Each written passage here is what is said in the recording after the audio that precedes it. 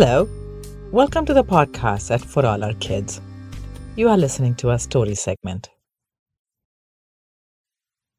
Currently, we are broadcasting the Masala fairy tale Zulfikar, the Indian Rapunzel. Before we go to our story, I want to remind you about our book illustration contest. Listen to Jakey and the Beanstalk, our version of Jack and the Beanstalk, and illustrate your most favorite part of the story. The rules and the prizes are all listed on our website, forourkids.com. Remember, the last day of submission is December 31st. Again, the details are on our website, forourkids.com. And now to the story. Last week, the two friends followed Zulfikar's jailer to a well. They had no idea what she was going to do there, or what the well had to do with Zulfikar's parents. So they returned to Chandramama's guest house and packed their bags with things they would need for their adventure. What are they going to find at the bottom of the well? Let's find out, shall we? Zulfikar, Part 3. One of the hardest things is to pretend there is nothing special about your day when you have plans for the biggest adventure in your life. The two friends had to wait until Chandramama and his workers left to do their work. Then each girl carried her bag of supplies and hurried to the well. The thick tree cover near the well made good hideouts. They lay flat on two thick branches well above the ground and waited. The sun was directly above them when the woman walked over. She took a rope out of a bag and tied one end to a tree trunk. Then she threaded the other end through the pulley and swung her legs over the well. Zulfikar and Geeta held their breath as they saw her disappear into the well. So that's how she did it. The bag must have some answers. I'm going to take a peek. Watch out for her, okay? Zulfikar whispered and climbed down the tree trunk. Hibiscus flowers, amla, a bottle of oil. What's all this? Zulfikar looked puzzled. The rope trembled and the pulley creaked. Geeta hissed at her friend anxiously. Zulfikar put everything back and ran to her hiding place. Look at her face. Look, she's cross. I wonder what happened down there, Zulfikar whispered to Geeta. The other girl shook her head to silence her. The woman untied the rope, rolled it into her bag, and left the place with a swishing of her sari palla. It was a while before the two girls moved. There was no sight of human movement as far as their eyes could see. Zulfikar pulled out a long braid from her bag. Is that real? Was your hair that long? Geeta couldn't take her eyes off the braid. It's a long story. We'll wait until this is all over, Zulfikar told her. She tied the braid to the same tree trunk the woman had used and let the braid roll through the pulley.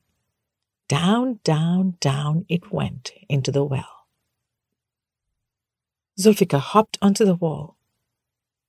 I must do this first. You keep a lookout, okay? She tugged at the braid as Geeta pulled out a ring of keys from her bag. There were big keys, tiny keys, iron keys, brass keys, and every other type of key you could find in the world. I got this from Chandramama's room. We must go back before he misses it, Geeta said. I will be back soon, promised Zulfikar.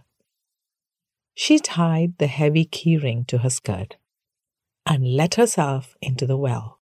Zulfikar's arms were starting to tire when her foot touched something. a slab stuck out just a few feet above the water. She put one step on the slab to test it, then the other foot. Would it take her weight? She didn't fancy a swim in the deep waters. Who knows what grew there? Zulfikar had been so busy looking down at the slab that she didn't see what lay in front. She almost let go of the braid when she made out the grill gate, a heavy iron log hanging from the bolt. Hanging on to the braid with one arm, Zulfikar pulled the keyring out with the other. She had to trust the slab to hold, for she needed both hands to use the keyring. "Not this one, not that one," she muttered until a fat old iron key twisted in the lock. "Hooray!" echoed off the walls. And Geeta smiled. Zulfikar opened the gate. It creaked. "Oh no, that was so loud," she worried. A flight of steps stopped at another metal door. Zulfikar felt the door with her hand until her fingers dipped into a keyhole. Once again, she tried one key after another to see if any would work. And then a click echoed loudly, but the door swung inwards. It was a smell that hit her first. A sickly haze blanketed the air all around. What was it? A flower? Oil? Zulfikar peered inside. A faint yellow light on one side showed the tall ceiling. With her hand on her nose, she tiptoed into the room as if afraid to wake anything within these walls. The smell was more pungent as she made her way to the light to see what lay ahead. There were noises too. Metal running over metal. Pop, pop, pop. Bubbles bursting. Oh, it was so hot. "Who are you?" Zulfikar's heart nearly stopped. A man was mashing a gooey, sticky mix on a flat stone with a large, smooth rock, using it like a pestle. A tray of dried flowers sat on the table next to him. There was a woman in the room too. Sweat ran down her face as she stirred something in a round pot. Her thick, long hair was tied back, and her sari looked greasy. I'm... Zulfikar stammered. "Are you the wicked woman's maid?" "She didn't say anyone was coming today." The man pointed at her accusingly. "No, I am not the wicked woman's maid. I followed her this morning and found my way here," Zulfikar said. "Why would you follow her?" The man put the stone away and got up. Zulfikar stepped away from him, and the flames from the stove lit her face up. "Zulfikar? Zulfikar!" The man's voice rose. The spoon fell from the woman's hand. "No, it can't be." Zulfikar turned to run, but her feet came down hard and she stopped. How did the man know her name? She looked back. The two people stood like they turned into stone. The woman moved first. "You are the image of my mother. Oh!" She broke down sobbing. The man moved over and held her tight. "My parents." Zulfikar's mind was filled with wonder. This was not how she had imagined she'd meet her parents. Clang! Everyone talked at the same time. "I have to go. I'll be back," Zulfikar whispered as she shot out of there. "Wait! Stop! No!" "Shh! Please! I must lock you back in if I have to come back. Zulfikar stumbled at the door. Hey, it'll be okay, the man told his wife. He pushed the heavy door shut and Zulfikar locked it from the outside. Then she ran to close the grill gate. But the braid, who was drawing her braid away?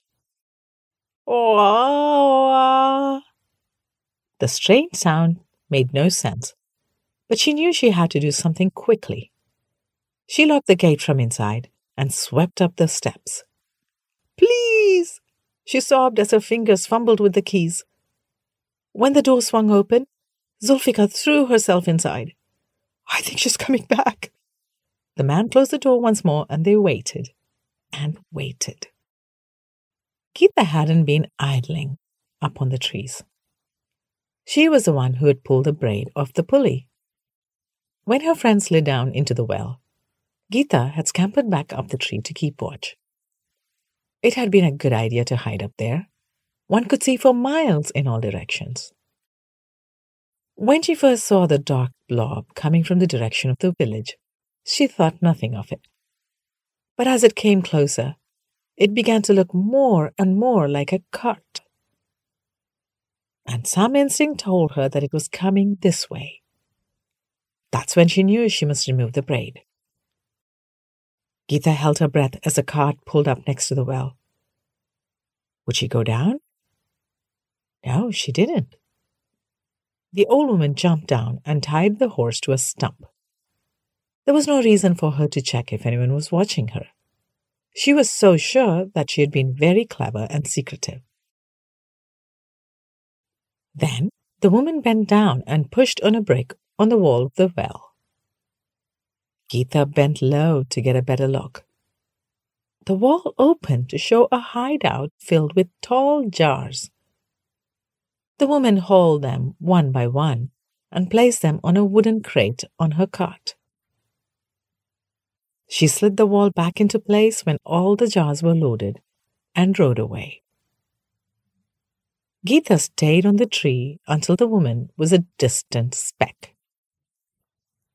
I better go get Zulfikar if she hasn't turned into a rock down there, Geeta told herself as she climbed down the tree. When she found herself at the grill, the sound of the squeak gave her away to the people inside. Her heart pounding in her ears, Geeta came to the door. Zulfikar, it's me. Are you all right? It's me? Who is me? A gruff male voice asked as the door opened. My friend, it's my friend, it's okay, Zulfikar shouted. A woman screamed, it's a little girl. Geeta gulped when she saw a thin, lanky man throw down a stone. That was for me, she shivered. Zulfikar hugged her friend. We thought it was her. My braid was missing when I came out. I had to pull the braid out because she came back, Geeta sighed. Then she told them she saw the cart from her hiding place on the tree and ran down to grab the braid. Her eyes fell on the jars stacked up against the far wall. The woman took many jars from that hideout. What's in these? And with that, we end our third episode of Zulfikar. Next week is the last episode. How did Zulfikar's parents get imprisoned in the well? Will Zulfikar and her parents escape with Geeta? What happens to the wicked woman? Come back and find out how our story ends.